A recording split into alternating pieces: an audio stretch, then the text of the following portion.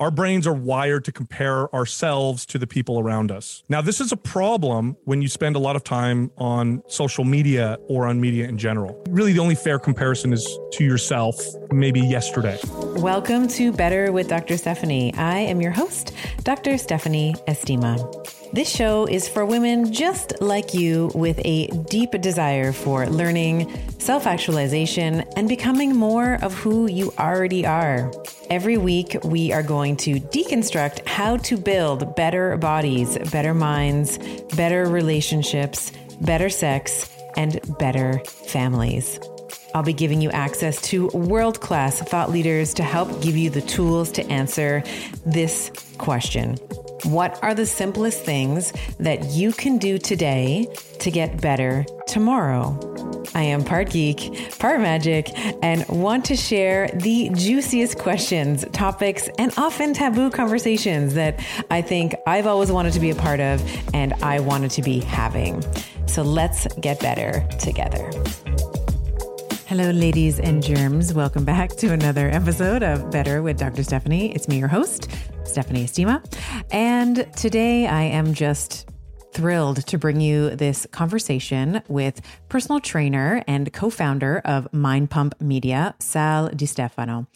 He and I have such a robust conversation about myths in fitness and the way that we are sort of culturally conditioned to view things like strength training and food. And we go on a big dive on all things resistance training, some of the benefits that it can afford. And we talk a lot about this in the context of women.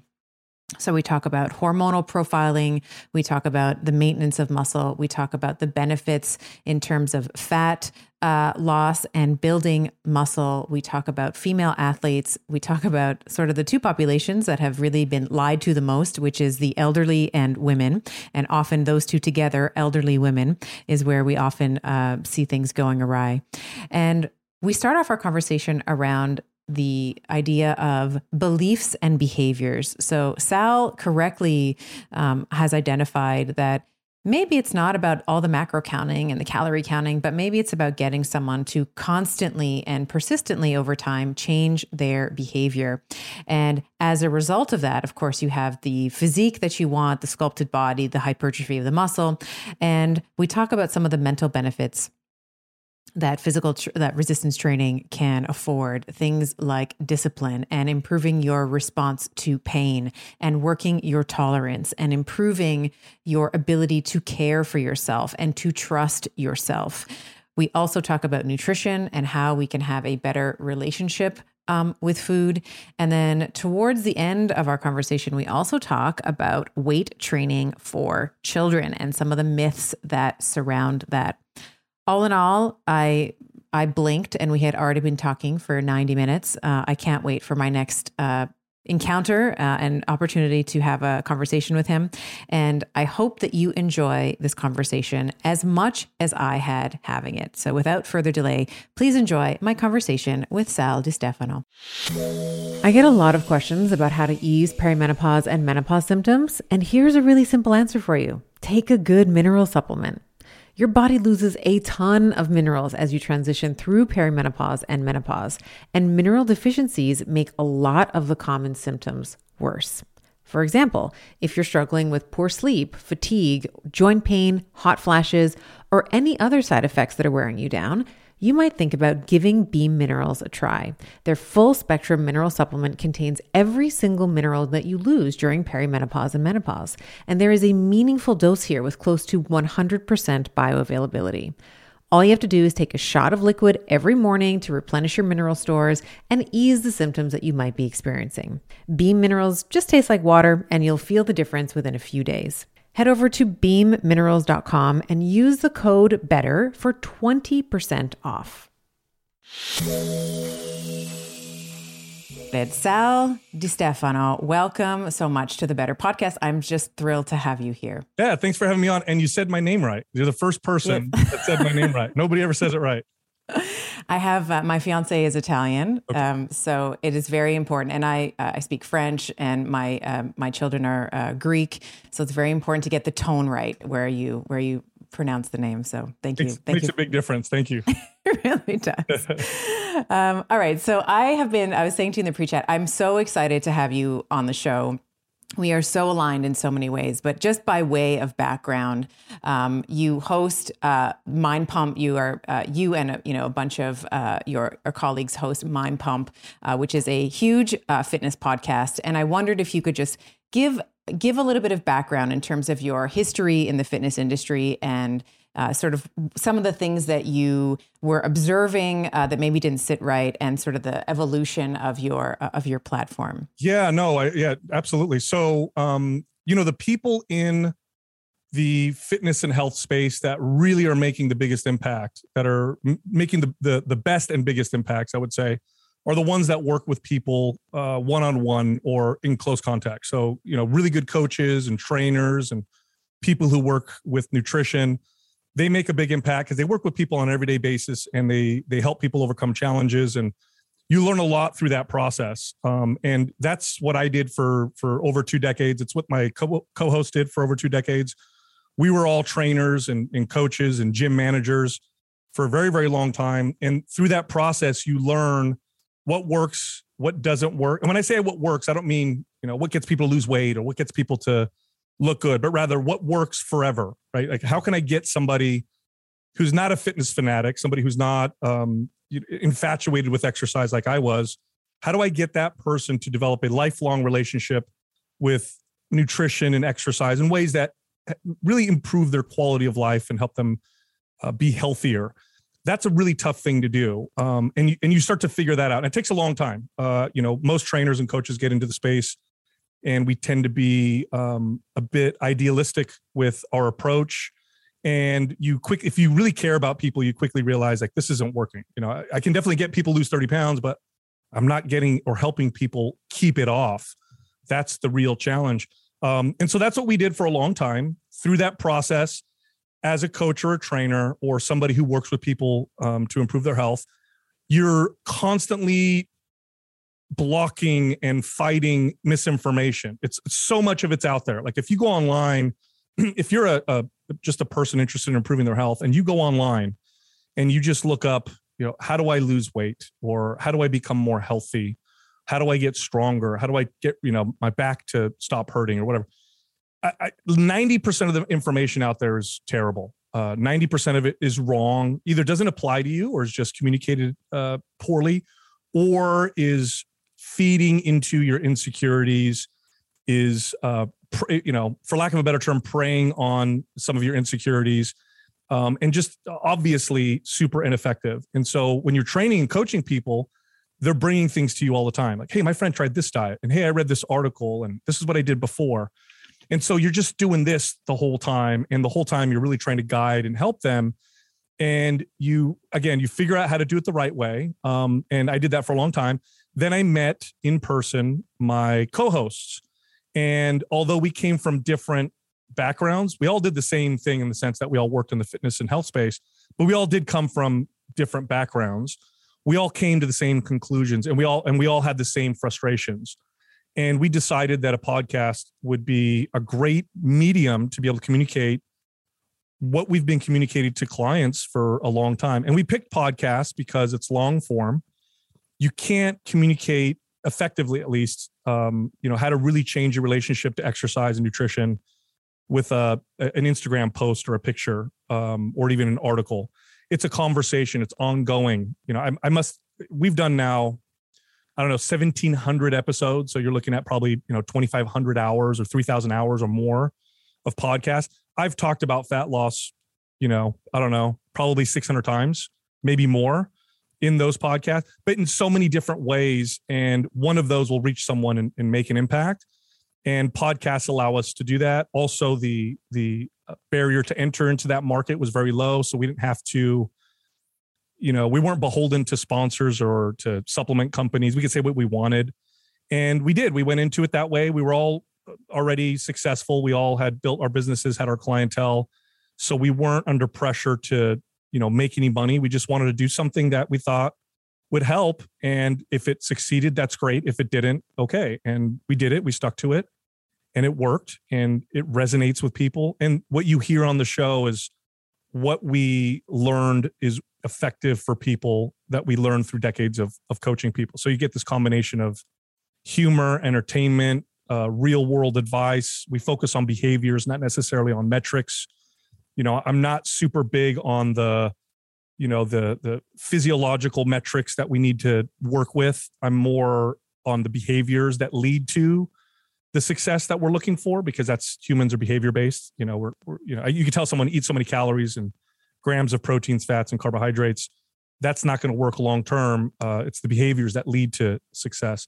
And so that's what you hear on the show. And, luckily it's worked and it's really resonated with a lot of people. And so that's what we do now. We do that now full time. We all stopped training people about 5 years ago. And it's been a total blessing and an absolute blast. One of the things I appreciate about what you're saying, and this is something that I talk about with some of the doctors and coaches that I am now teaching, is that nutrition is never just about nutrition. It's like, as you said, it's like, I can tell you to have this certain amount of calories and this amount of fat and this amount of protein and how to time it and all this and the fasting and all this stuff. And it is always more about human psychology, because to your point around behaviors are always downstream from a set belief system that we have, either about ourselves, about our capacity, about our worth, about what we deserve. And I think when you start to unpack some of those psychological constructs, the identity of the individual, and maybe start to reshape, maybe how exercise can be. And we'll get into weightlifting and different types of exercise in a moment. But when you can start to restructure for them that this is not a punishment, let's say, for being obese, but it is more about taking care of the temple that you own, I think we can start to move the needle in terms of behavioral outcomes, because we're changing their belief structure. Would you agree with that, or have? That's you hit the nail on the head. I mean, food is so intricately connected to culture. You just said at the beginning of the show, right? Your fiance is Italian, your kids are Greek, and Italian and Greek food is very cultural, similar because similar regions, but also very different. There's Chinese food and Mexican food, and there's from all over the world, right? There's different cultures. There's different foods that we associate with breakfast, lunch, and dinner. There's different foods that we associate with different types of events. Like I don't ever really crave popcorn unless I go to the movies, right? Because the movies has been closely connected to popcorn. Food is very closely connected to bonding, to emotion. It's the most abused substance in modern societies because it also can be distracting. It can also provide temporary relief from bad feelings. We can connect trauma to food or good events to food. So it's to look at food and to simplify it and say, it's calories, it's nutrients, it's proteins, it's fats, it's carbs. To simplify it that way is extremely arrogant. At worst, at best, it's ignorant, right? Because food is so complex, and our relationship to food is so complex. So you can't approach it. Now, you need to know the information. So it's important to understand, calories and, proteins and fats and carbs, and these foods do this for my body and those foods do that for my body. That's important to understand. But if you don't work through the more complex, what food really means to us, if you don't work from that standpoint, you'll never succeed. It'll be very challenging. And then you mentioned something that's very important that I talk about all the time on the show, which is why you're exercising in the first place, or even why you're trying to eat right in the first place. If you enter into that state or that, those actions through through self-hate, which everybody does, like almost nobody goes into a new exercise program from a place of self-love or self-care. And I don't want to make anybody feel bad. This is quite common. This is actually more common than not. We often, like here's a scenario. You look in the mirror or somebody makes a comment or you see a picture of yourself and you go, oh, yeah, I'm fat or I don't look good. That's not attractive, or, ooh, I feel shame for that. I need to go to the gym to change that. So you're going into it from a place of self-hate. Now that's a very powerful short-term motivator. And in a short period of time, it'll get you to do a lot of things. Long-term, it'll never work because at some point you stop hating. You can't hate yourself forever. You just can't. It's too self-destructive. And then you hear this. This is what you hear, quite common, right? If you talk to a friend, and maybe you've experienced this yourself, maybe somebody who's watching or listening to this, you talk to a friend who was super consistent with their diet and their exercise, and you haven't seen them for a few months, and then you see them, and then you go, hey, how's that? How's your workouts going? How's your diet going? And say, oh, I stopped. I just need to enjoy life. And that's I remember the first time that really dawned on me as a trainer when I heard that, because I've heard that so many times, right? You kind of take it for granted. But I remember the first time it struck me, and I paused for a second, and I said, I want to enjoy my life. So I stopped exercising and I stopped eating right. Objectively, two things that, I don't think I need to show studies to prove this, although there's millions of them, to exaggerate, it's thousands at least, to show that exercising and eating right improves quality of life. All metrics, psychological, mental, physical, like everything, right? And yet people say quite often, I stopped because I wanted to enjoy my life. How is that possible? How can we make sense of that? Well, if exercise was a punishment for you feeling, fat, disgusting, gross, whatever, if your diet was restrictive, punishing yourself because I can't eat this way. I don't look good or whatever. Well, yeah, eventually you rebel against that. And I use the word rebel quite literally, because when somebody goes off a diet, it's not like they go eat one cookie, right? They go and eat a whole box of cookies. It's just like a kid that rebelled against their parents. Like they don't go and, try one thing that they're not supposed to do. They go off and they go crazy with it. And you wonder, why are we doing this up and down? We are going into it the wrong way. If you go to the gym and you think to yourself, I'm going to take care of me today. It's like, I need to take care of me. My body needs to be, I deserve to be taken care of. I deserve to have good mobility and to feel good through health.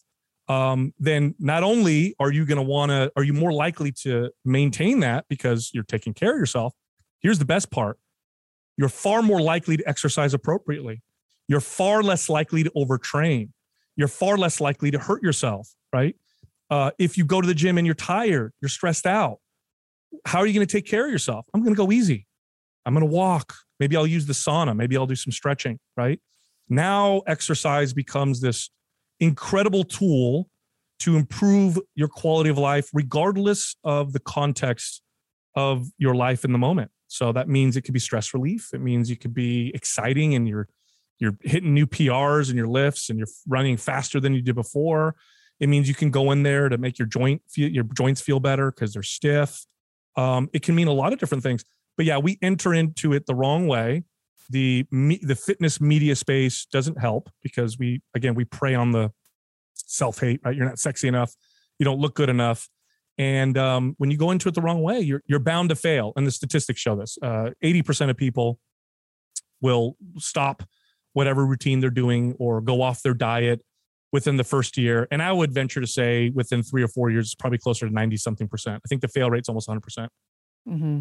And I think this is so true. My audience, as you know, is, it's men and women, but it's far more women than it is men. And what I often hear is, oh, I tried this diet and I couldn't stay on it. And what ends up happening, at least in the female psyche, and we can maybe unpack this a little bit if you have some insight, which I suspect you do, is that we blame and shame ourselves. We're like, well, I wasn't able to do the 5 HIIT train. I wasn't able to get on the bike 5 times a week and then go and work out and do the celebrity, like the Captain Marvel workout or, and I love Captain Marvel and I love Gal Gadot. And I remember, when it was like how to get in shape like Captain Marvel did for her movie or how to get in shape like Wonder Woman did for her movie. And you hear these things, like you hear these sort of absolutely unrealistic workout regimes that nobody can do. Or I remember when Beyonce did Coachella, it was like, and she had just had a baby and she was eating like apples and like half of a salmon, and then she was like, no, but I'm going to do it and I'm going to train. And she's like training for 6 hours a day in order to sort of get into a certain, a certain size. And I think what women end up looking at, exercise and specifically resistance training in general is that, well, this is just too hard. I can't dedicate 2 hours or 6 hours like Brie Larson can or Gal Gadot can. So I'm just going to not do it because it's too much. Yeah, no, I'm glad you went there. This is a big deal. This is the main reason, one of the main reasons why people fail on this particular journey, why they find it so not just challenging, but so why the journey is so, it sucks. The journey sucks. And I don't mean it in the it's hard way. I mean, it's hard in the wrong way. Okay. Yes, it's challenging, but there's good challenging and then there's bad challenging. And this is the bad challenging route. Okay. So I want to first talk about the perception we have of like how we tend to perceive ourselves in comparison to other people. This is very important. Okay. No matter what, our brains are wired to, and this is something you can become aware of. Okay. But this is just human nature. Our brains are wired to compare ourselves to the people around us. Okay. Now, this is a problem when you spend a lot of time on social media or on media in general. It's a very distorted view of things. Okay. So if I go on Instagram and I look at Instagram all the time, for example, I'm going to think, man, every guy's got a six pack. Like every guy is super shredded. Now I'm going to tell you something. I managed gyms for over 2 decades. Okay. That's a biased place. These are people who are working out. If I had 70 people working out in my gym, maybe one has a six pack or maybe none. That's how rare it is. In fact, statistically speaking, it's more rare to have a six pack than it is to be a millionaire. That's actually a true statistic. So, oh my goodness, I didn't know that. That's real. So it's very unfair to us, to ourselves, to compare ourselves in that way. But you may be doing it unconsciously just because of what you're seeing most of through social media. Like, to give you another example, if I grew up in the NBA, if all I ever saw were professional basketball players, I'm 6 feet tall, right? I would think I was very short. Okay. Now the reality is it's very rare to see people who are 7 feet tall. Okay. But even that, let's even take a step back from that. It's really not fair to compare yourself to other people because you don't know what other people are going through. You don't know if that's even a real representation. And really the only fair comparison is to yourself, maybe yesterday. So we'll start with that. Number 2, let's go back to self-care. And I'm going to change this a little bit to make it easier, especially for any moms watching this right now. I'm a father. I have 3 children. And I have so much respect for parents. And mainly because I think if you really take on the responsibility of being a good parent, it makes you grow as a person and you really understand the action of love. And here's what I mean by that, right? Taking care of my child means that if they ask me for a cookie, most of the time I'll say no. Sometimes I'll say yes. Okay. Taking care of my child means I'm going to try and make sure that they're active because it's good for them, but I'm not going to chain them to a treadmill and beat them up with it. Right. I'm not going to do that to my kid because I love my kid. Why would I do that to my kid? And that's not going to help them, is it? Okay. Why can't we do that to ourselves? So why do I go to the gym? Why do I go and think to myself, well, the only way this is going to be good is if I punish myself and beat myself up. Well, first of all, you're not even taking care of yourself. You're just trying to punish yourself. Of course, you're not going to want to do that. Who wants to do that? Take care of yourself like you would your own kid. What does that look like? It's going to be very appropriate if you're honest with yourself. If you're not exercising now and you haven't for a while, is it 2-hour workouts every single day? Well, no, that's so inappropriate. Now, first of all, let's just talk about the physiology of that. That's ineffective. I'm going to tell you that right now. You're not going to get faster results working out that way. That's not how the human body works. The human body, first off, getting more fit, burning body fat, building muscle, all the stuff that we want to do. Those are all adaptations. It's an adaptation process. So if I exercise and I train with sufficient intensity, which is individual, okay, so sufficient intensity for somebody who's worked out for 10 years is different than someone who's just getting started. But sufficient intensity tells my body this is a bit of a stress. So what we need to do is we need to adapt so that next time this stress is not causing the same issues. Okay. So if you were actually, in fact, if you were to examine someone who was exercising, take their blood and, look at all the stress markers, it would look like it was bad. You'd be like, oh my God, look at the stress markers. Like, what's going on, right? That's because exercise is kind of this has this kind of hormetic effect. It's slightly stressful. Your body tries to adapt by getting stronger and more fit so that next time it's no longer stressful. And of course, then you make it a little harder the next time. And this is how you improve.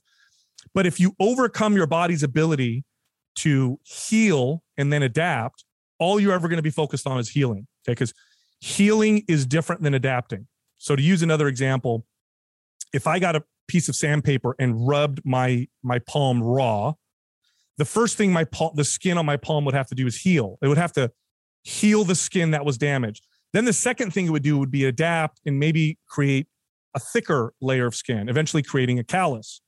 But if I rub too hard and I just keep rubbing, my body doesn't care about adapting. It's like, I got to heal. I got to heal. I got to heal. So here's what happens when people train too hard for their body.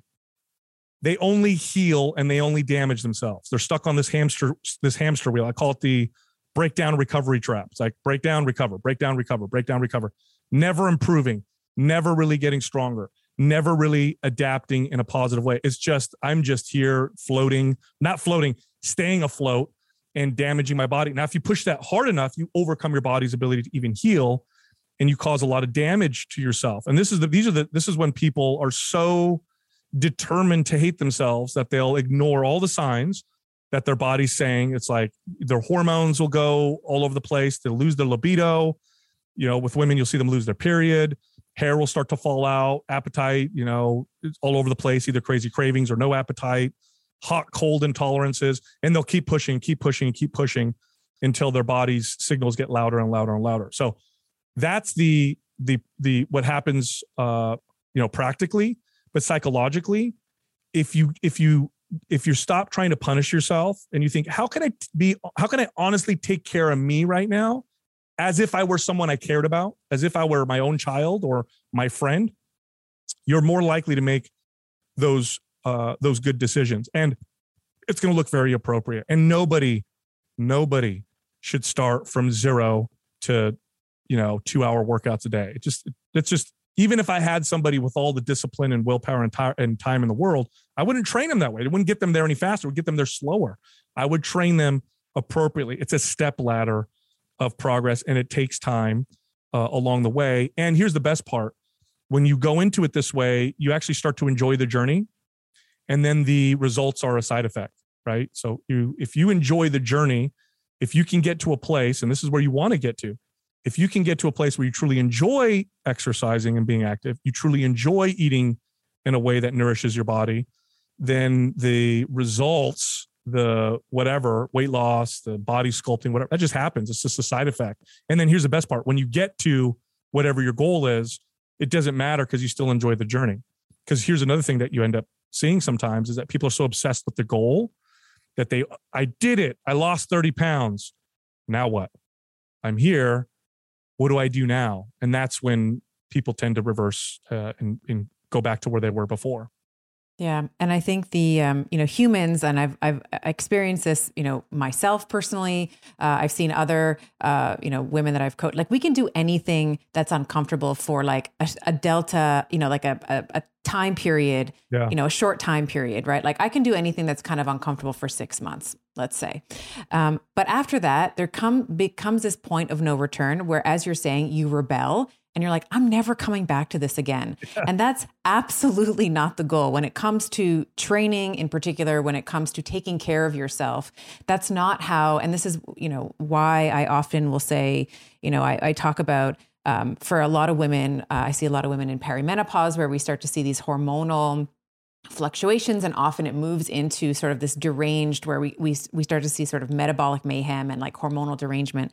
And they're like, I don't understand. Like, I'm eating one meal a day and I'm doing, no shade to Peloton or whatever, but like I'm doing like 6 Peloton things a week and I don't understand why I have this belly. I'm accumulating more and more belly weight. Yeah. And I thought I want to lead into a conversation around how women have really been misled around resistance training. But before we get there, I've heard you talk about this on other shows, and I thought it was so beautiful. I just wanted to pause and I wanted to start by asking you about why is it that when it comes to exercise in general, be it resistance training or cardiovascular work, which are both important, by the way, I'm not poo-pooing anything. Why is it that we only focus on how many calories that we are burning? Like when we're on the elliptical machine, let's say, which always overestimate your calories. If anybody is like an elliptical queen or whatever, they always tell you you've burned 4,000 calories when maybe it's been like 300. Yeah. But why is it that we're always focusing on, well, I burned like 400 calories versus what you like to speak about, which is the hormesis, like the hormetics, like the adaptations that you're talking about? Yeah. I don't think there was any nefarious motivator for this misinformation. I just think that we simplified everything and then made some logical conclusions in terms of what would be like how we should value exercise. So I'm going to take a step back. So obviously, obesity epidemic, we've been in it now for decades. This is actually a national security issue if you look at it from a economic standpoint, and it's a big deal, right? And so government, got involved. We need to help figure this out. People are obese and we're dying of these chronic diseases, and it's expensive to treat. And let's look at the science. And so on a very simplistic, I guess in a simplistic sense, and this is true, what I'm about to say is true. This isn't everything. It's way more complex than this, but what I'm about to say is true. In order to lose weight, you have to burn more calories than you take in. So no matter what, that has to happen for weight loss to occur. Now it's way more complex. What goes into that can be very complex. But at the end of the day, if I'm eating 3,000 calories, I'm only burning 2,000 calories. It's a law of physics. The extra 1,000 calories will get stored as body fat. It doesn't just evaporate, and vice versa. If I eat 2,000 calories, burn 3,000 calories, my body's going to tap into stored calories to make up the difference. So we understood that. So then what we did, and here's where we made the mistake, is we looked at exercise and we said, okay, got to burn more than we're taking in. So with diet, eat less. What about exercise?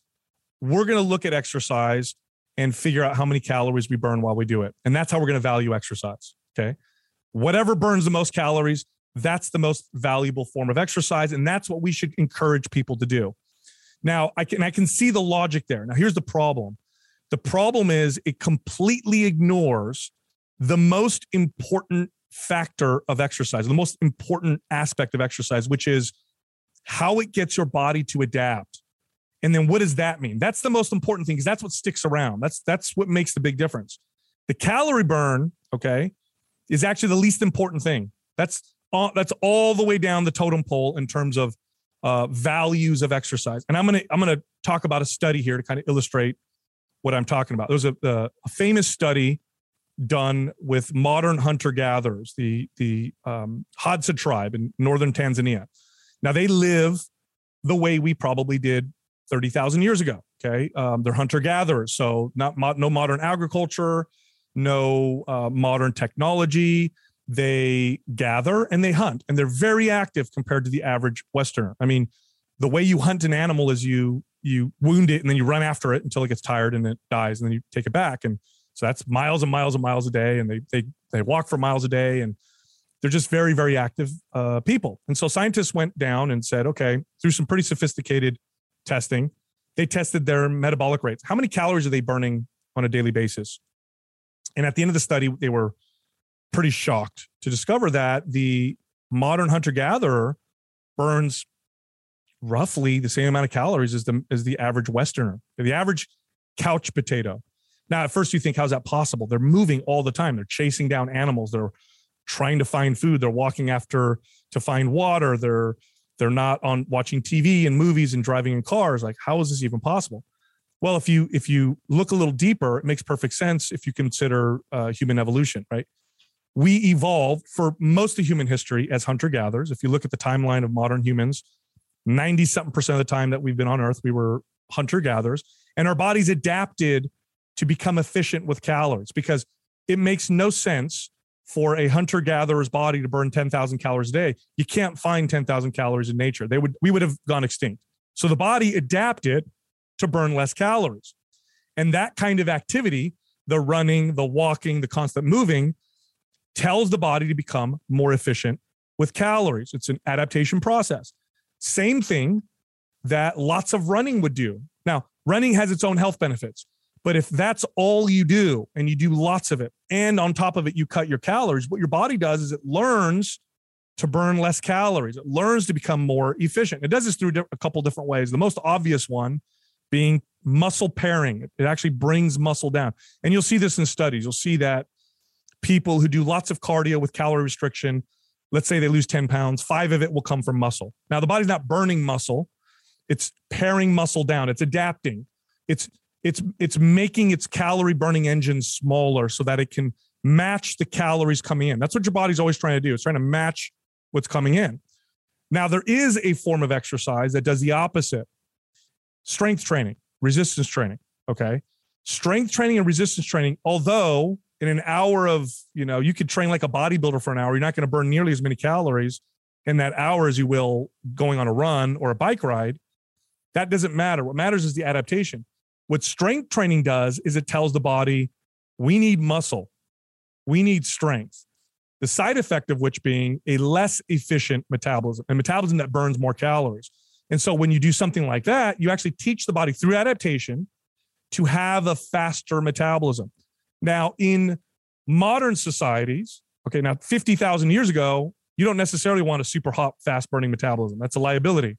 I only can find 1,500 calories a day. I don't want a metabolism that burns 3,000 calories. But we live in modern societies where food is very, very easily accessible, hyper palatable, very convenient. We don't move much on top of it. Fast metabolism is an asset.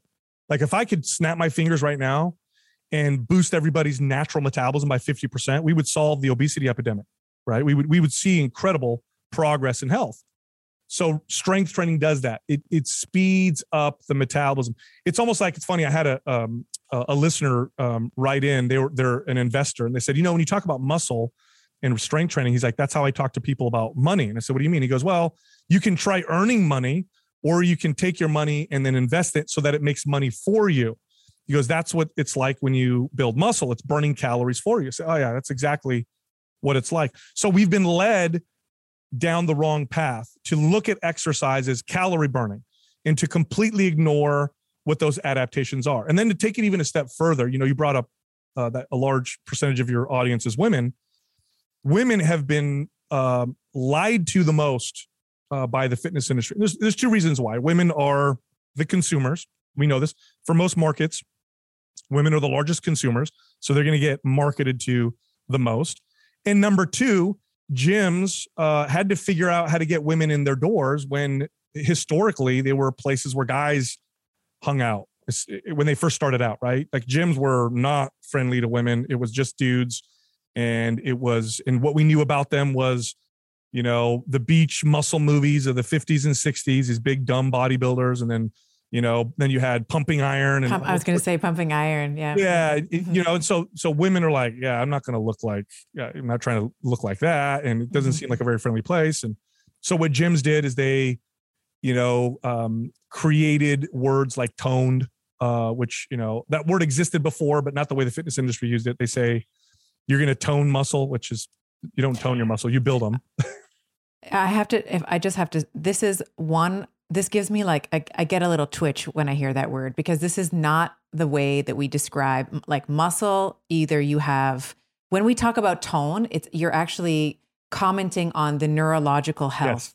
So you either can be hypertonic, hypotonic.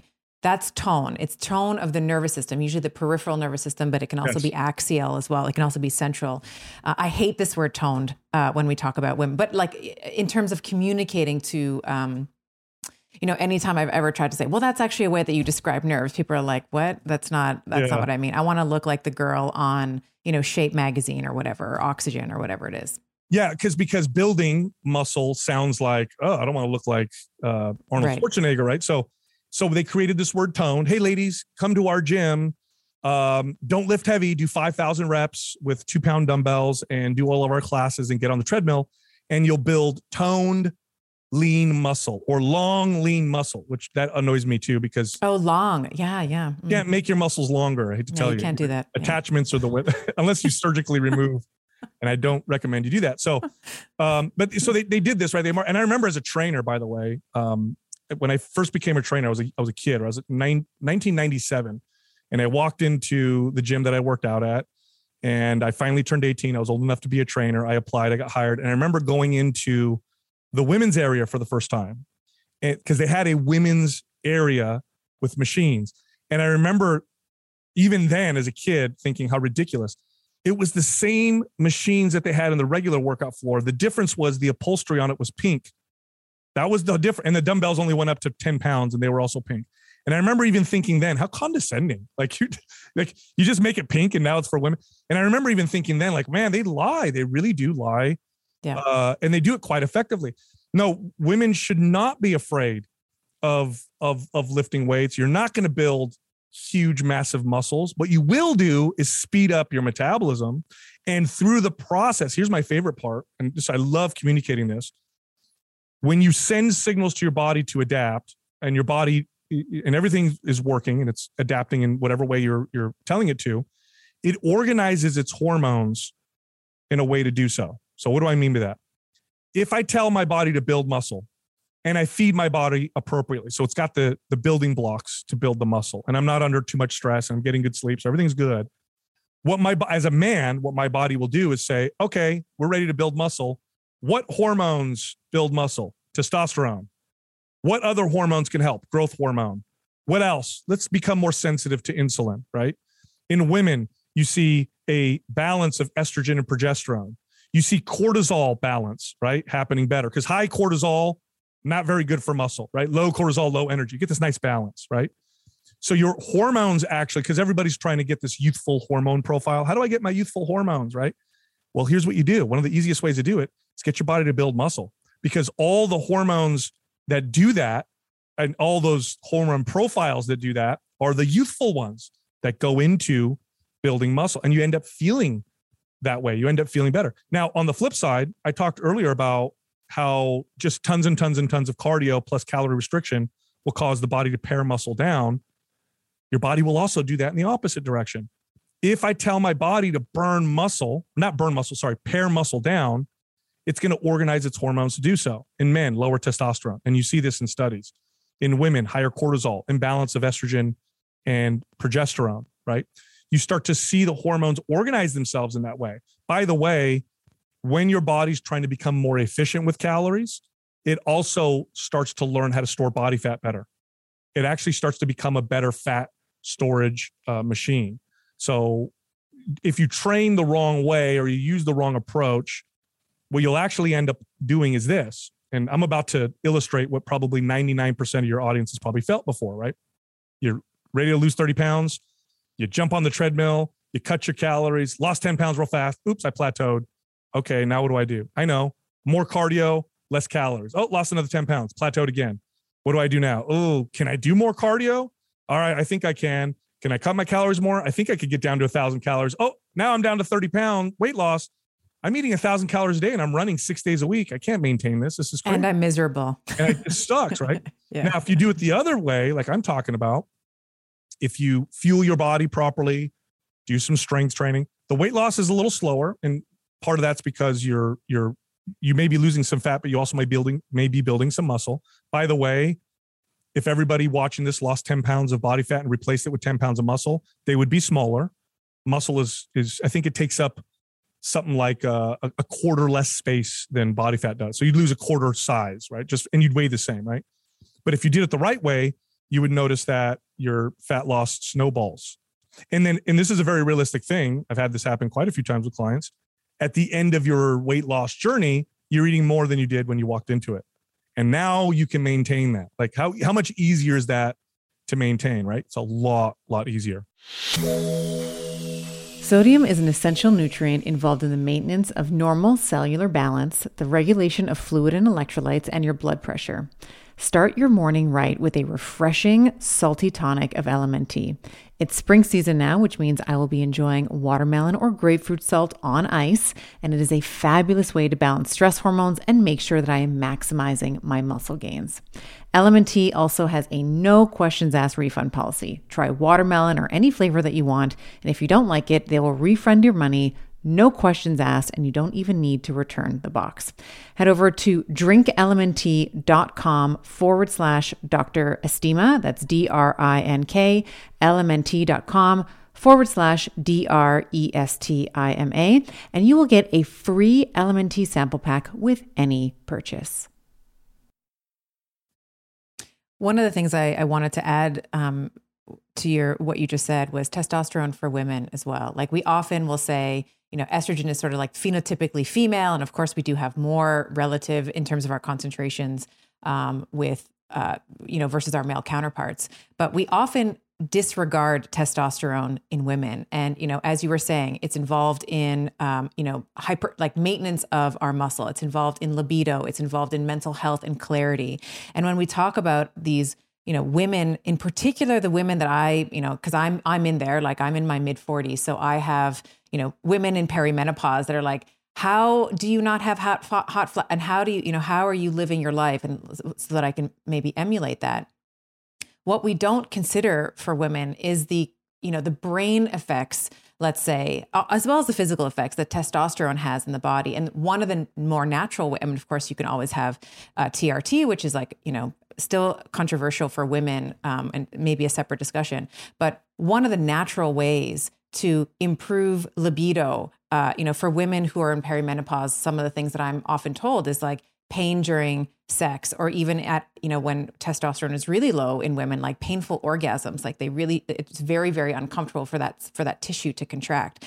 So I think it's also really important as a natural means for improving our testosterone levels. And as you're saying, I promise you're not going to turn into the Hulk. Like I competed in figure competitions before I had my boys, and like my goal was hypertrophy. Like I was like packing on the plates I wanted to get big, and I was working at it several times a week, long hours in the gym. And it's of course there's outliers. There's going to be some women who are more genetically, let's say, inclined to be able to have that type of morphology. But for 90%, 99% of women, that's not going to happen. And that's part of the lie, I think, that we've been told. Like I love pumping iron. Like I love, but that's not going to be me. I'm never going to look like that. I'm so glad you said that. So two things. Yes, testosterone is a female hormone, just like it's a male hormone. I'm so glad you said that. Just like estrogen is a male hormone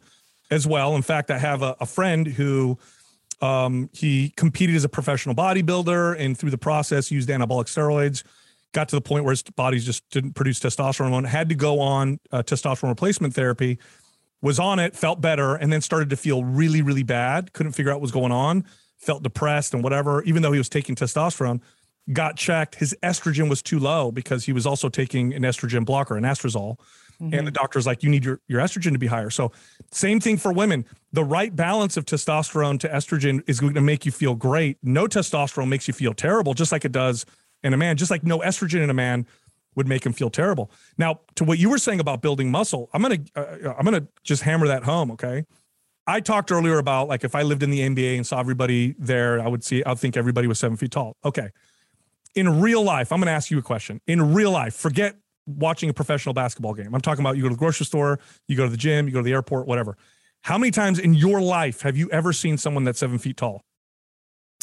It was one time, and I met Kareem Abdul-Jabbar, who is an NBA. You remember it because it was so rare, right? In your entire life, you saw somebody just once, that's 7 feet tall. Okay, that's how rare the muscle building genetics of bodybuilders and female bodybuilders and male bodybuilders are. So, if there's a spectrum, way over here you have musculoskeletal issues, medical issues, like people that have to get treated because they're just not well. And way over here, you have the, genetically gifted muscle builders akin to people who are 7 feet tall. Okay. Super, super rare. Okay.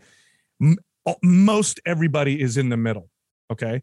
Meaning No matter how hard you train, I tell you what, you can even take all the steroids you want. You're not going to look like a professional bodybuilder. That's a true story, right? That's how rare those genetics are. So don't worry about that. In fact, if you are that person with those super rare genetics, you probably don't even work out and you look like you lift a lot of weights all the time, right? That's not you. You can train as hard as you want. You can train like a bodybuilder. You can do it for years and years and years. And what you'll achieve is a sculpted physique, fast metabolic. You'll get the body that you're looking for. You'll get the body that you say, oh, that's what happens when you run a lot. No, that's actually what happens when you lift weights all the time. So, and by the way, let's say, for you're 1 in a billion and you do work out and, oh my gosh, I build muscle really, really fast. Okay. It's not going to happen overnight. I used to have clients tell me this, like, well, what happens if I get too muscular, Sal? So you tell me when you think you're too muscular and then we'll scale it back. Don't worry about it. We'll just maintain at that point, which, by the way, studies show that the amount of volume and training it takes to build muscle, about 1/9 of that is required to maintain. Here's one of the beauties of resistance training, is maintaining muscle is easy. Building it's a little harder. Maintaining it is quite easy. There's also something called muscle memory, which is a real documented phenomenon, meaning if it takes you a year to build 5 pounds of calorie burning sculpted muscle, and that's a year of consistent training, and then you, for whatever reason, stop working out for 2 or 3 months, and you lose it, you'll gain it back in a month or two. It comes back so much faster than the first time.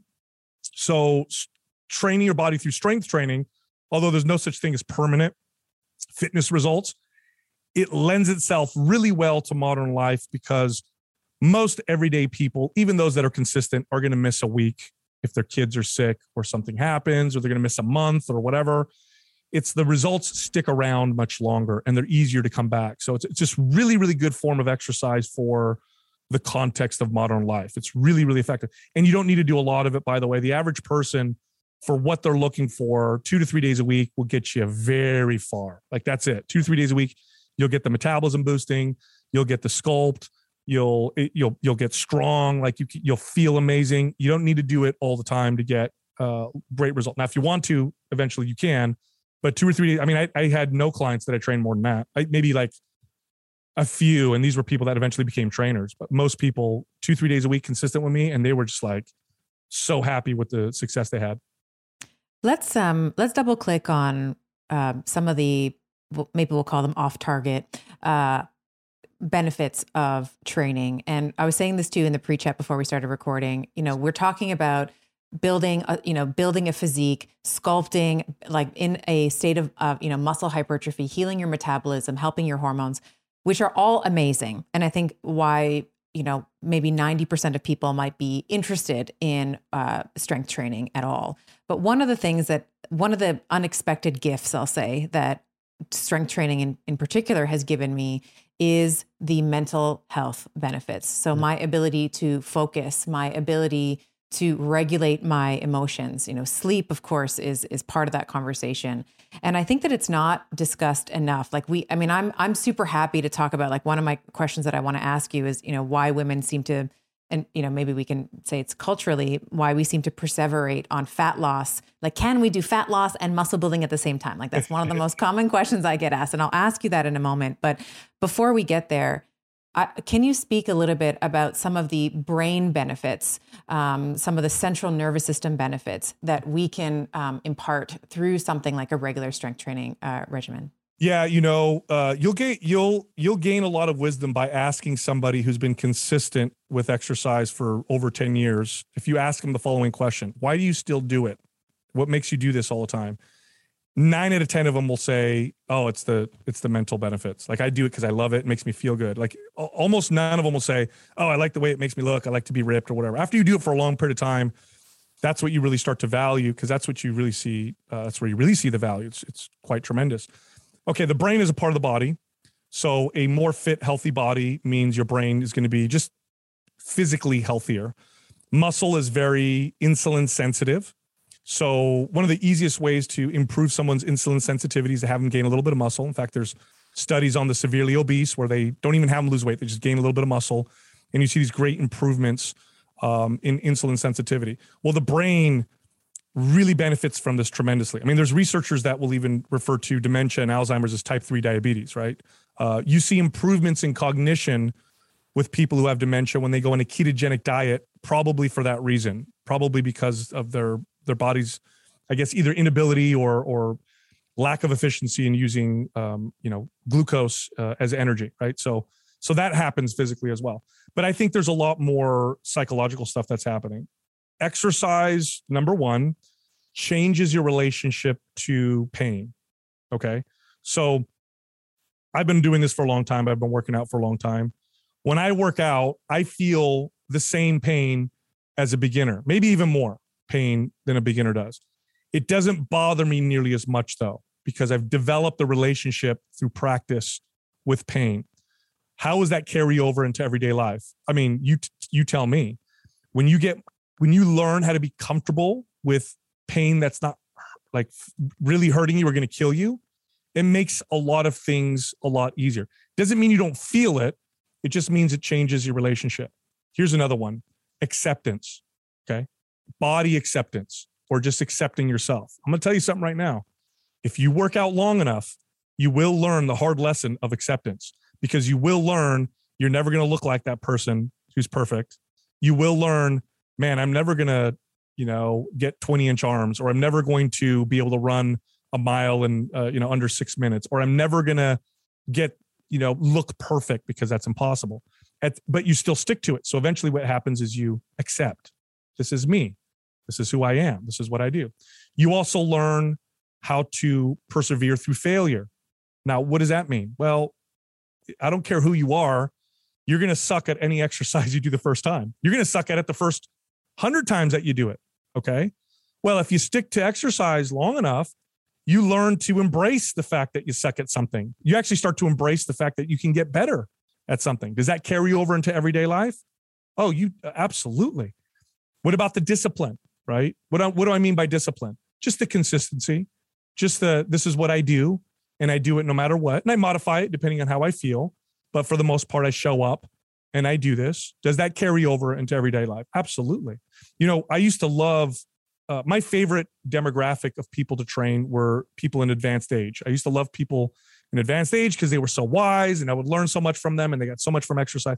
But my second favorite demographic were kids. I loved training kids, under the age of like 17. Now, it wasn't because they were fun to train. I'm going to be honest with you. Training kids is a pain in the butt. It's really hard. It's hard to keep them focused. You got to entertain them half the time. And it's much more challenging. You got to be on your game, right? As a trainer. So you can't kind of relax while you're training a kid, but it's rewarding because you see the development in their personal development through exercise. Like I remember one time, I'll never forget this. This was actually I want to say my second or third year as a trainer. So I was still new, still young. And I had these parents come in with this kid. He was overweight. He was 15 years old.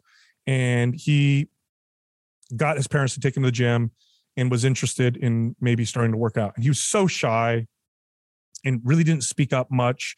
And I could tell the parents were very supportive. And, at one point, the kid, I could tell he almost got emotional because we were talking, because I asked him his goals and, why he's here. And he had brought up that, he wanted to wear a t-shirt at the pool party that he went to. And I could tell he's getting emotional. So I really wanted to train this kid. So I did. I started training him. And I remember, I don't know, it was a couple months into training.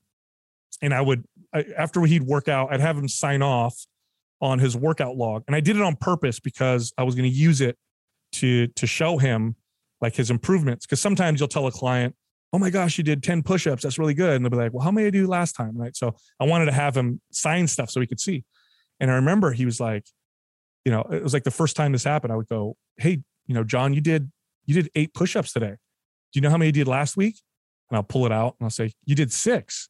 And he's like, wow, I did 2 more. I said, no. I said, you don't understand. I said, you're not the same person. The person you were before could only do 6. You were a different person. You could do 8 today. And the look on his face and the way he felt about himself, right?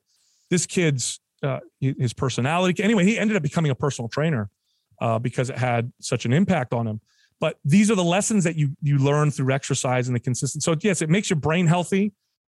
Studies will show that in comparison to antidepressants or anti-anxiety medication, for mild to moderate forms of depression, the most common forms of depression, anxiety, it's either as effective or possibly even more effective than the most common medications, especially as you look down the timeline. As the timeline of how long you take medication goes or how long you exercise, you actually start to see that exercise becomes a little bit more superior. There's no down regulation of receptors. There's no remodeling of the brain like you see with medications. If anything, things start to improve better and better. And then again, just the self-care aspect, the relationship to pain, the dealing with the fact that I suck at this exercise, but I do it anyway, the body acceptance, all those things make it such an incredible, it's the sneakiest, and I mean this in a positive way, it's the sneakiest, most unassuming form of personal growth that I can think of. And I say sneaky because nobody goes into it thinking that way, right? They don't go into it thinking, it's not like a motivational course or like a spiritual practice where like, I'm going to become a better person. They're like, I'm just going to lose weight and get in shape. But then they stick to it long enough and you're like, oh man, this is making me just a better person just through the process of, what you have to do in order to do this. So it's to me, I'm not shocked at all when I see the studies that come out that say, I know that and we're behind, but it's starting to catch up. I know that our medical system is now considering exercise as a form of therapy for depression and anxiety because it's just so damn effective. As they should. Yeah. As they should. So it's not shocking to me. I mean, I've seen this for years. It did it for me as a kid. That's why I started working out. So those mental benefits really are incredible. And if you go into it from a point of self-care, you'll do it in a more appropriate way. Once you really start to notice those mental and psychological benefits, the physical results take care of themselves because now you're doing it. You enjoy it. It's something that's working for you. You feel good. Wow, I'm taking care of myself. And then next thing you know, you're like, I'm leaner. Oh yeah, I look better. Oh, I feel better. But that's actually what's more important is the fact that I enjoy what I do and that I'm taking care of myself. And that's the place you want to get to for long-term success. Yeah. And I have so many women that will say, I trust myself again. Yeah. Like I've made like this appointment with myself. It's every morning at 7 a.m.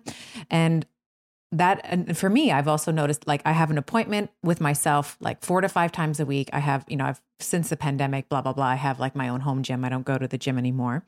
And to your point around discipline, like I have average genetics, but I have above average discipline because that has been the gift I think that resistance training for so many years has given me. And yes, I started, maybe similar to you, like I was like, I want to look good in a bikini in the summer. Like that's why I started the training.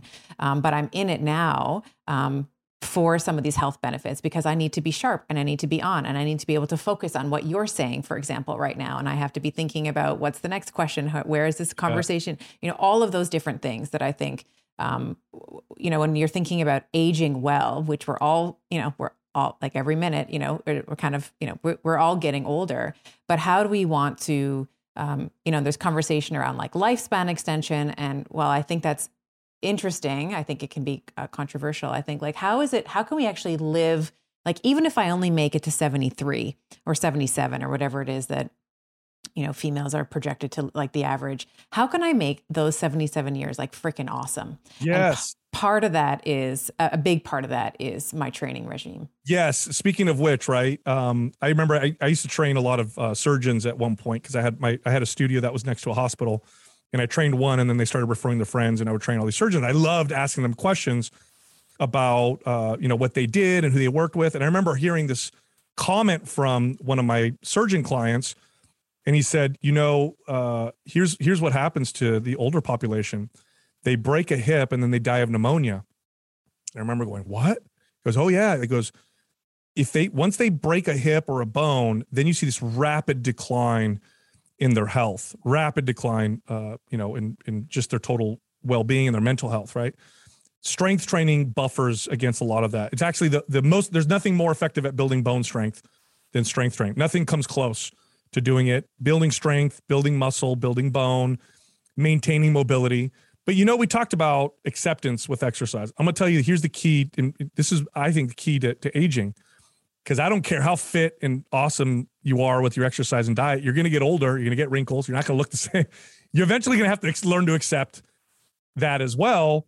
And that's, again, one of those lessons that you get from exercise. And then talking about women, I'll tell you, and I didn't get this until I became a little older. I had a client that I trained later on in my years. She was a very accomplished executive, very successful, very petite woman. And she'd never worked out with strength training, but she'd always done things like yoga and classes. And so she came and she hired me as a referral from a friend, and we started strength training. And she had gone off on a business trip. She would go off on business trips quite often. She comes back and she's just beaming. And I'm like, what, Kelly, what happened? Like, why are you seem so happy? She goes, I feel so empowered. I said, what do you mean? She goes, well, I have this carry-on luggage that I take with me. And she goes, and I'm small. And she goes, and every single time I have to put it in the overhead compartment, I have to ask a dude to help me lift it. She's like, I did it myself. I lifted it up and I didn't even think about it until I sat down. I said, oh, I did that all by myself. Strength, especially for women, is incredibly empowering. Men take this for granted. We're just naturally physically bigger and stronger. But as a woman, when you're stronger and you can do everyday things and you don't have to ask a guy to do it for you, that's a very empowering. There's almost nothing more empowering than feeling strong and able in your body. Strength does that. Strength will do that for you. So if you're a lady and you're watching this, if you get stronger, watch how you feel, watch how you walk around and do things and carry things. It's a pretty good feeling. One of the things that pops up in my everyday life is on my fiance's side, there's, they're Italian. They like to make their sauces every year, like the tomato sauce. They do it in the garage and they have all the things. We do the same thing. Okay. So and then at the end, of course, they boil the jars, like to seal them. And of course, now I have, I don't know how many hundreds of jars of sugo, of tomato sauce in my pantry. And I don't even think about it. I go and I open up the soup, I open up the tomato jar and all these little things like the overhead compartment. One of the things I like to test when I had a physical practice, I would test a woman doing, we'd have a whole intake and a whole process, but one of them was grip strength, because that's one of the biggest predictors of longevity. And that's kind of what I'm talking about when we're talking about opening up a jar of tomato sauce, or how long you can hang, let's say, like how long you can just dead hang.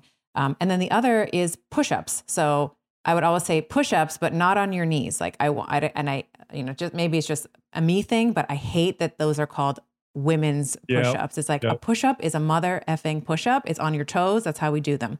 And I'm okay if that's a progression, like that's an intermediate, as you're starting out, if you've never done it before, certainly get on your knees, but the goal shouldn't be to stay there. The goal should be to move towards your toes, because we want to, especially for women, upper body strength is a big thing, as you were mentioning. So let's talk a little bit about strength, because often, and I sort of pre-framed it a bit before, I'll have women say to me, I want to lose fat. Like I want to lose weight. They say I want to lose weight. What they really mean is I want to reduce my total my adipose tissue. I don't want to lose brain weight or bone weight or whatever. One of the things that I have found really helpful is shifting the focus away from weight loss or fat loss. We can certainly focus on it, but I like to focus on performance. I like to focus on like the PRs that you were talking about with your teenager who did, like, you're a different person now because you did 8 this week and like last week you did 6. Can you talk to some of the maybe reframes, psychological reframes maybe that we can be speaking to our, at least female patients, but certainly anyone, around, yes, maybe fat loss is an admirable goal to work towards, but can we also add in a few other objectives, a few other lifestyle objectives, like being able to put the overhead compartment, or the other one that I like to do is like, can you stand up from a seated position, like on the floor, without using your hands? Because I think about my life and I want to be the favorite grandmother. Like that's that's what I'm working towards. So I want to be able to get down on the floor with the toddler and play with and run after the baby and all those different things. So can you speak a little bit about reframing goals? Yeah. I want to comment also real quick on what you said about the grip strength test. A lot of people don't know that is that single metric is a better predictor of all-cause mortality than almost any other single metric, just to show you how important physical strength is and what that tells you about your health. Okay, so you asked the best questions. You're bringing up lots of memories. So I remember, I don't know how many years into training this was. It wasn't very, very long, but I had this woman that I trained, and then she wanted to bring me her daughter to train. Her daughter was in her 20s, and she was recovering from anorexia. And so she said, Sal, I want to bring you my daughter.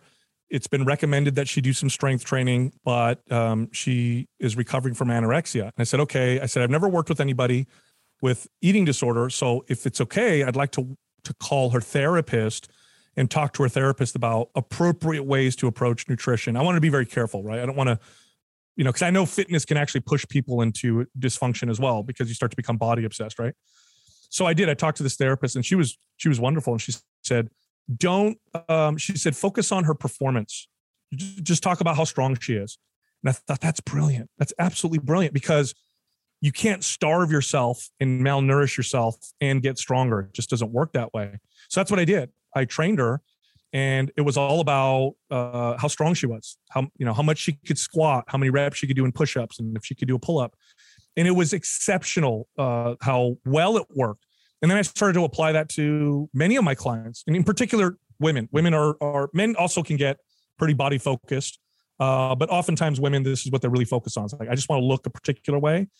And you can do a lot of things wrong by being body focused. You could starve yourself. You could overtrain. You could malnourish yourself because you're so focused on the scale or how your pants fit or how small you feel.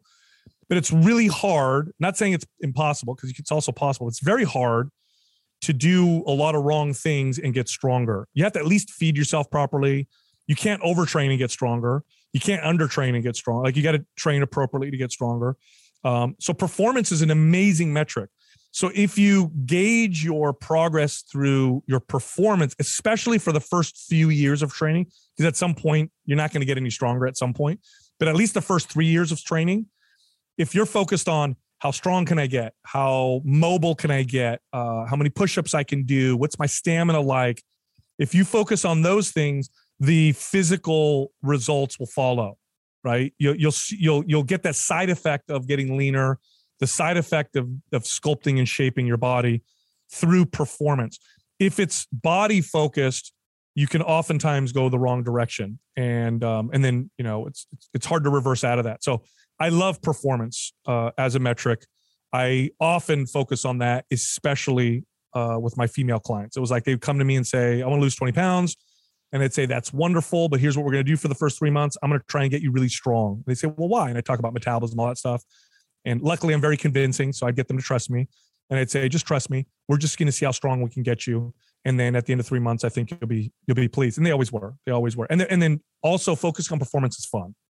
It's really fun. It doesn't feel as negative. It's like, it's very empowering. It's just a great feeling. It's different than like, and you talked about the scale, man, the scale is, I used to love doing this, right? So when there was one gym that I managed for a while in San Jose over here.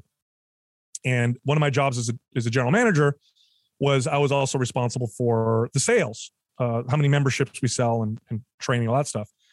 And I had this really effective technique that I would use sometimes. And I would do this anytime I had a potential member come in, especially a woman who was apprehensive to, the machines and the weights in the gym, right? So I'd take someone through, I want to lose weight. And they'd be like, I just want to do the classes. I just want to do the cardio. I don't want to build muscle. I don't want to get bigger. I don't want to whatever. And I'd talk to them about the benefits. And again, I can be pretty convincing, but we'd get back to my office and they would, no, I don't want to lift weights or whatever. I'd say, no problem. And I'd say this, I'd do this thing. I'd say, here's what I'm going to do. I'm going to bring in one of my female trainers. And if you can guess her body weight within 15 pounds, I'll give you a free membership for 2 months. If you can't, then we'll talk about maybe the benefits of strength training. And they would all take that bet. I mean, everybody's like, I could guess within 15 pounds. So then I would get on my intercom and attention staff, so-and-so come to Sal's office, and in would walk in. There was one girl in particular I'm thinking about would come in, and she was this 5'2", very lean, probably 15% body fat, sculpted physique. And she'd walk in and they'd all guess that she was like 90 pounds. Oh, she weighs 90 pounds. And I'd have a scale in my office, and I'd have her stand on the scale, and she's 130 pounds. And they would be just mind blown. How does she weigh 130 pounds? And I'd say, she's got a lot of muscle. Its muscle does not take up a lot of space. And then I would add the cherry on top, and I'd say, can you tell this person what you eat on a regular basis? And she'd say, oh, for breakfast, I had, 4 egg omelet and 3 slices of sourdough toast. And then for lunch, I had a burrito from Chipotle or whatever. And they would be blown away. And I'd say, her metabolism's on fire. Like that's where we want to get with exercise. But yeah, the chasing performance is a great way to build a good relationship with exercise. It's a great place to start. Yeah. And I think the, even just, one click further with the strength, like it's really empowering as a woman. Like there's been times, and I've never said this publicly, but I'll share it with you. And I'm sure I'm going to get someone's going to write me an email about how inappropriate this is. But there's been times where like me and my fiance, maybe we'll go to, we'll go for dinner and then we'll go for a walk after. That's sort of what we like to do, eat and then walk around the area. And there's been times where we'll be looking at the people that are passing us on the street. And as a woman, I remember once saying to Giovanni, my fiance's name, I said, Gio, I could take, like, if I met any of these guys in an alley, like, it wouldn't be my wallet. That would be like, I would be so fine with seeing like, 80 to 90%, maybe the taller guys, maybe the height disadvantage, whatever. Sure. But I think that there's something really wonderful about strength in a woman. And yes, I'm never going to be as strong as you, right? I don't have the testosterone profile, etc. But isn't it really nice to know that in a situation, like in maybe a negative situation, that you would be better off being able to defend yourself, which, maybe is, I don't know, maybe that's inappropriate, but I took a lot of pleasure from that. I was like, I could take these guys. Well, you feel capable, Yeah. I remember having this conversation years ago where, I was talking to one of my members who would come in very regularly, and she would talk about how she went to go work out at some other gym. She was out of town, and she goes, she's like, I hated it. I said, why? She goes, guys would comment, and I just felt uncomfortable. And then jokingly, I laughed and I said, yeah, if I was in a gym and women were commenting, I think it was kind of cool. And she said, would you, if it was guys that were commenting to you? And I said, no. And she goes, why? And I said, well, it's not because I'm not attracted to guys, although I'm not. I said, it's because they're a threat. Like if a guy says something to me and if they want to attack me, it's more of a threat. Woman says something to me. She could be lewd. She could make a comment. As a man, I feel zero threat. So it's all compliment. Oh, she thinks I'm whatever, but I don't fear her. Right. But as a woman, you're 50% of the population, theoretically is bigger and stronger than you. So forget the objective, like, can I or can't I? You feel more capable. That's a great feeling. Strength does that. When you go to the gym and you just squatted 135 pounds and you just did 5 pull-ups, you're walking around and you just feel more capable. Now, that doesn't mean you're going to be stupid and go start a fight with some guy or be whatever. Obviously, you want to act like a nice human and be safe, but you feel empowered. You can't, there's no amount of money that is worth that feeling. It's a great feeling to feel empowered. So 100% back what you're saying, but I do caution you, don't beat up people. I will take that advice. Thank you. So as when we talk about reframing, let's say strength and performance in if you're thinking about weightlifting and resistance training, how can we transition that as well to our relationship with food? Because we've said it a couple of times, we sort of danced around nutrition. Of course, you need to give your body the building blocks.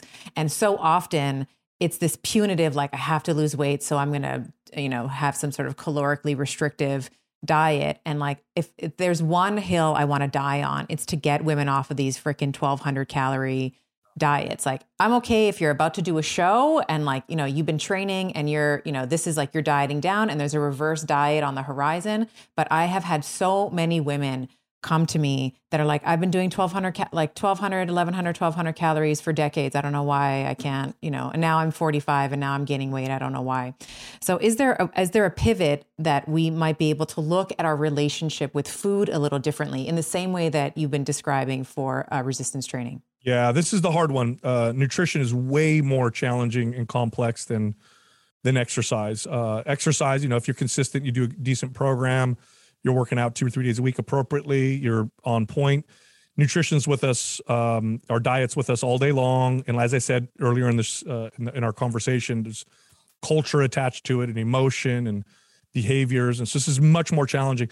The big challenge is that we if you grow up in modern society, meaning, there's food isn't an issue, that the value that we've placed on food has almost all been around how palatable the food is. This is pretty much how we value food, right? So you go talk to your friends, it's lunchtime. Hey, what do you guys want to eat for lunch? Oh, let's try Mexican. I don't feel like that. How about pizza? I don't feel, what about Chinese? Yeah, let's get Chinese. Now, what are you basing your decision on? The palatability of the food. Now, palatability is a value that food provides us. So I don't want to say that that's something that, we should value. It's a real value, but we need to have more of a balanced understanding of food. And this is a practice and it takes a little while, but you can get there.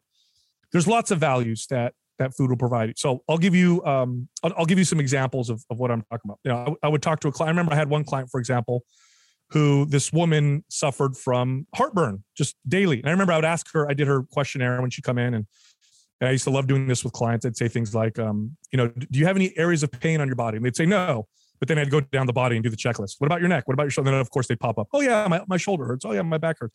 So I'd say things like, do you have any digestive issues? No, I don't. It's okay. Do you take any laxatives? Do you take anything for heartburn? Oh yeah, I take Tums every single day. It's like, okay. So you get heartburn in the afternoon. Well, eventually we identified that it was her morning bagel. Her morning bagel gave her heartburn, and she's been eating it for years. She never connected the two. So the value that she placed on the bagel did not include very important information that it could cause her heartburn.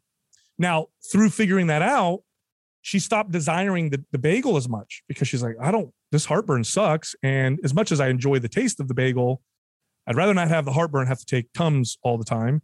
So she eventually switched that out for something else. So my point with that is that there's a lot of values around food. And the first step is identifying those for yourself. So how do I feel before I eat this food? Am I sad? Am I happy? Am I excited? What's driving me to do this? Number two, how do I feel while I eat it? How do I feel afterwards?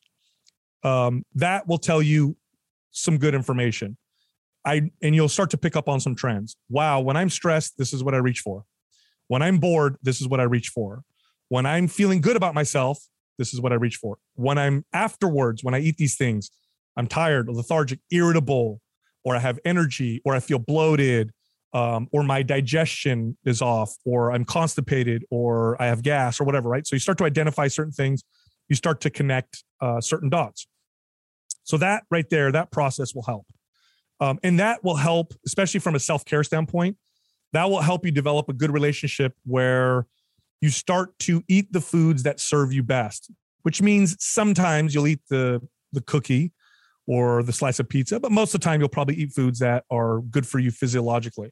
So you'll actually start to develop balance, okay? And then this will happen. You'll go somewhere, somebody's going to offer you a dessert, and you're going to say, no, thanks, I don't want it. So what does that mean? That means, yeah, I know it's going to taste good.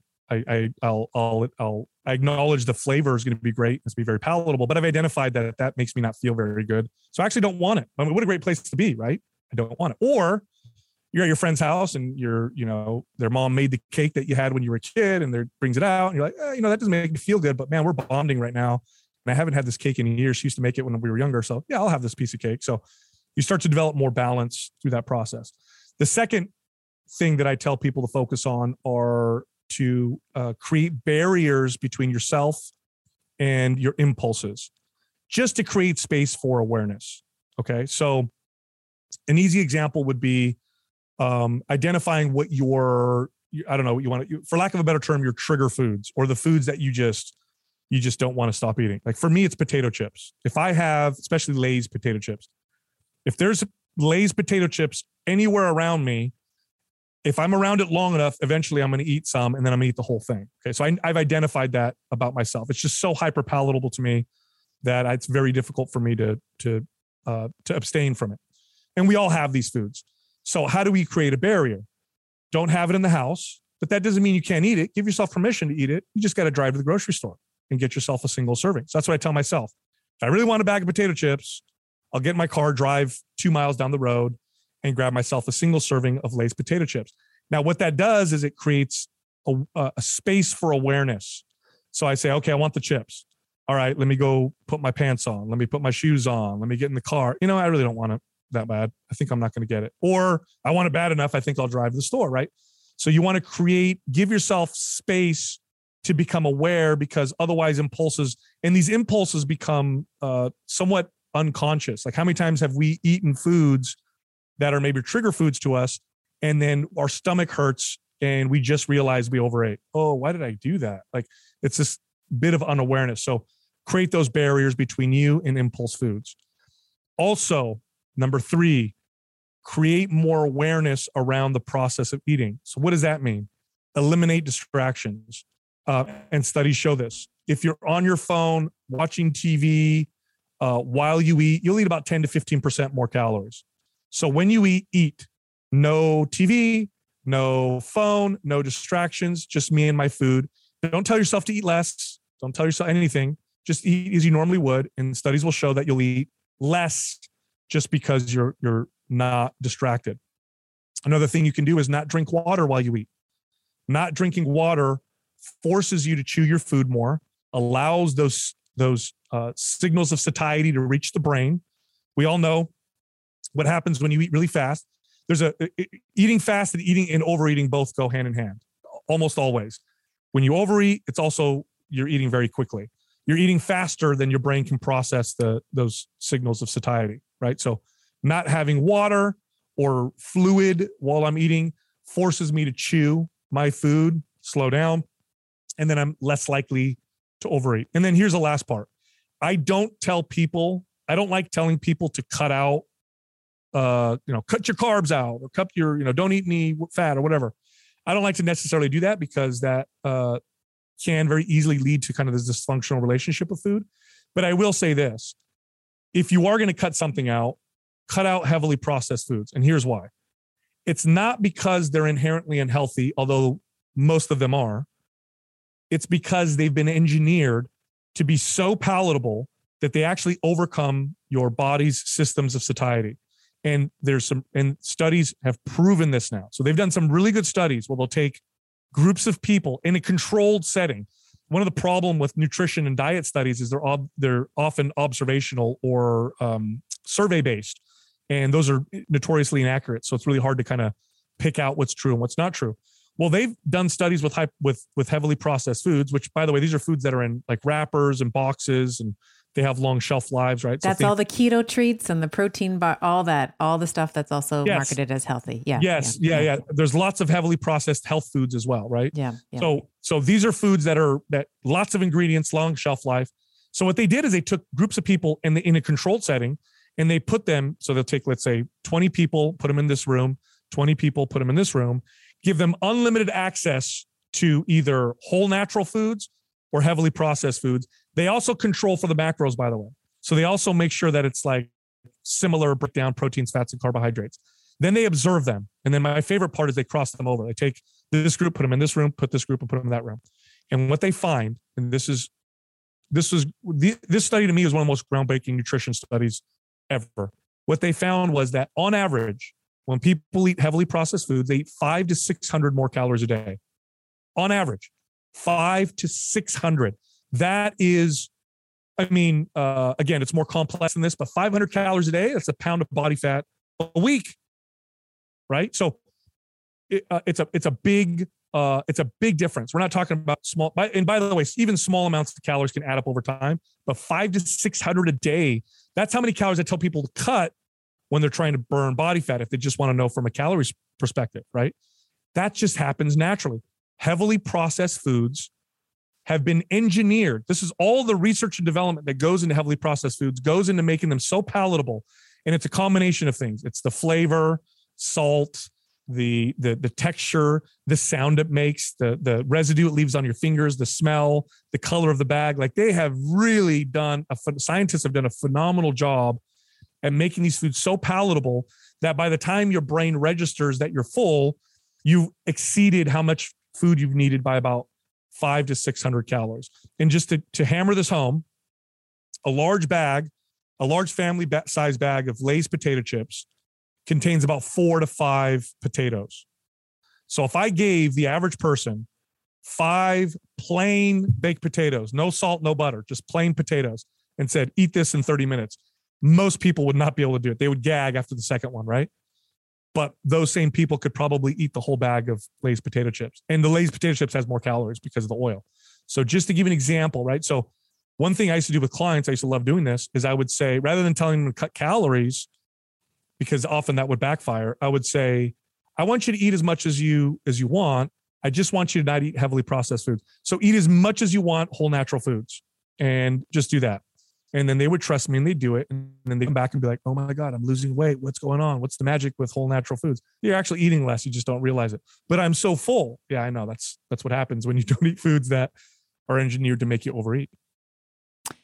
I think that's such an important message because we're all sort of looking, I think in this sort of world of Uber Eats and Amazon Prime, we're looking for our body to show up in 24 hours or less, right? It's like, let me just order it on the phone and it'll be here. And I think that all of the constructs that you're talking about today are about playing the long game, which is like I was saying, anyone can do anything for a short amount of time. We can all restrict. We can all have sort of a calorically restrictive. We can all do the cardio. We can all be miserable for about, let's say, 6 months or whatever the time is for the individual. But this is all about playing the long game, which is where I think it's at, where I like to play anyway. It's the only game. There is no game other than the long game. I'm telling you right now, look, if you want to lose weight and gain it back and then some, don't do what I'm saying, right? If you want to lose it and it never come back, you want to deal with this anymore, do what I'm saying. This is the only way. I'm telling you right now. The other option is to have an epiphany. Good luck with that. Like, epiphanies don't happen. They're rare. And if they do happen, it's like, I had a heart attack. I almost died. Now I need to change everything. Otherwise, it's what I'm talking about. It's behavior modification, and it takes time, and that's okay. Be kind to yourself, be empathetic to yourself, and just allow it. Just follow this process. It works. I have one last question for you as we're closing here, and this is around weight training for kids. So I know you had talked about this 17-year-old that you were training or 15-year-old that you were training wanted to be able to wear his t-shirt at the pool. I have an 11-year-old and a 9-year-old now. And when I look at their curriculum at school, it's like they're playing badminton, they're playing soccer, it's a lot of cardiovascular heavy stuff. Mm-hmm. And one of the things that I'm doing for them now, for both of them, is a age appropriate strength training program. My 11-year-old is like, I want to play like Ronaldo, and I want to be a soccer player. And it's like, those guys work like, and it's not just, yes, they do cardio. Yes, their cardiopulmonary system. But if you look at Ronaldo, he is muscular all throughout his frame. And yes, it's, soccer, you can make the argument, very cardiovascular heavy sport. But I think that what is going to augment his success is strength training. But so often we're told, oh, you can't do that. Like the epiphyseal growth plate, like they're not going to grow. Like they're going to, you're going to stunt their growth. Can you speak to that? And this is a totally selfish question because I already have like, they're doing like squats and they're doing lunges and I'm like right now they're just doing their own body weight, but I'm going to start progressing them with weights. What is your thoughts on weight training and kids? Yeah. What a terrible myth, right? That it stunts their growth. The amount of weight that a kid would need to lift to damage their growth plates is more weight than kids are going to ever be able to lift. So not going to happen. You're not going to stunt their growth. All the benefits that adults get with strength training, kids will get as well. Of course, the caveat is it must be appropriate. They have to have control. Kids have less control of their body than adults. So like doing an overhead dumbbell press to a kid, you'll see it kind of all over the place. So body weight, closed chain movements tend to be very, very good for kids. Teaches them body control and they get stronger. So like pull-ups and push-ups and, trying to stand on their hands and, that kind of stuff is great. I love suspension trainers for kids. They think it's really fun. They're closed chain. Again, it gives them body control. It's all strength training, right? Remember, strength training is using resistance in a way to build muscle. That could be your body. It could be weights. It could be machines. It could be resistance bands. It really doesn't make a big difference. But yeah, so long as it's appropriate with kids, it's exceptional. And what we're seeing with kids now, which is really crazy, is, when I was a kid, you go back 30 years, kids didn't show up to the doctor with neck and back pain or forward head or forward shoulder. Today, it's the fastest growing demographic of people with those kinds of problems. And it's because kids are so inactive and they sit so long in front of computers or devices And the way to offset that is to strengthen the muscles that oppose those types of postures. And strength training is a very effective way to do that. So no, it's wonderful for kids. As far as athletes are concerned, if you want to improve your athletic performance, of course, strength training needs to be appropriate for whatever the sport is. But the main benefit of strength training, now for kids, the main benefit of strength training through sports is to get them strong. They need to get general strength. But as they get older and their skills become refined, the main benefit of strength training is injury prevention. You talk about athletes. Female athletes, I think, are 7 times more likely to have ACL tears than male athletes. And that has to do with the hip angle, right? Their hip's a little wider, so the hip to knee angle. That is an easy fix through strength training. If you strengthen their hip and ankle stability, you'll eliminate those problems. So you talk about injuries as a kid. It's like when I'm training young athletes, especially young athletes who are doing a lot of sport, they're not training with me, 3, 4, 5 days a week. It's 1 day a week, and it's to prevent injury. Strengthen, stabilize the body, so when they go run and they jump and they swing a bat or whatever, they don't hurt themselves. So that's really one of the greatest benefits of strength training for athletes. Sal, I just blinked and we've gone like 90 minutes. I feel like I could talk to you for a really long time, and I'm just thank you so much for coming on and sharing your wisdom. If people want to learn more about you, plug the podcast. We actually didn't get a chance to talk about your book, but plug your book and where people can find you. So the book is The Resistance Training Revolution. You can find it anywhere that you can buy books. So Amazon, Barnes & Noble, Target, wherever. And then the podcast is Mind Pump. And Mind Pump, again, we're a fitness and health podcast, but we're also entertainment. So we try to make it fun to listen to, because we know we're going to get to more people if we're enjoyable to listen to. So you'll get a lot of both. Thank you so much. Thank you. Thanks for having me on. All right. I hope you enjoyed today's episode. And I must give you the obligatory legal and medical disclaimer here. This podcast, Better with Dr. Stephanie, is for general information only. And the advice, recommendations we discuss do not replace medicine, chiropractic, or any other primary healthcare provider's advice, treatment, or care. In the consumption of this podcast, there is no doctor-patient relationship that has been formed, and the use and implementation of the information discussed are at the sole discretion of the listener. The information and opinions shared on this podcast are not intended to be a substitute for primary care, diagnosis, or treatment. In other words, guys, be smart about this. Take it with a grain of salt. Take this information to your primary healthcare provider and have a discussion with him or her to make the best choice that is for you. Remember, I am a doctor, but I am not your doctor. And these conversations are meant for educational purposes only.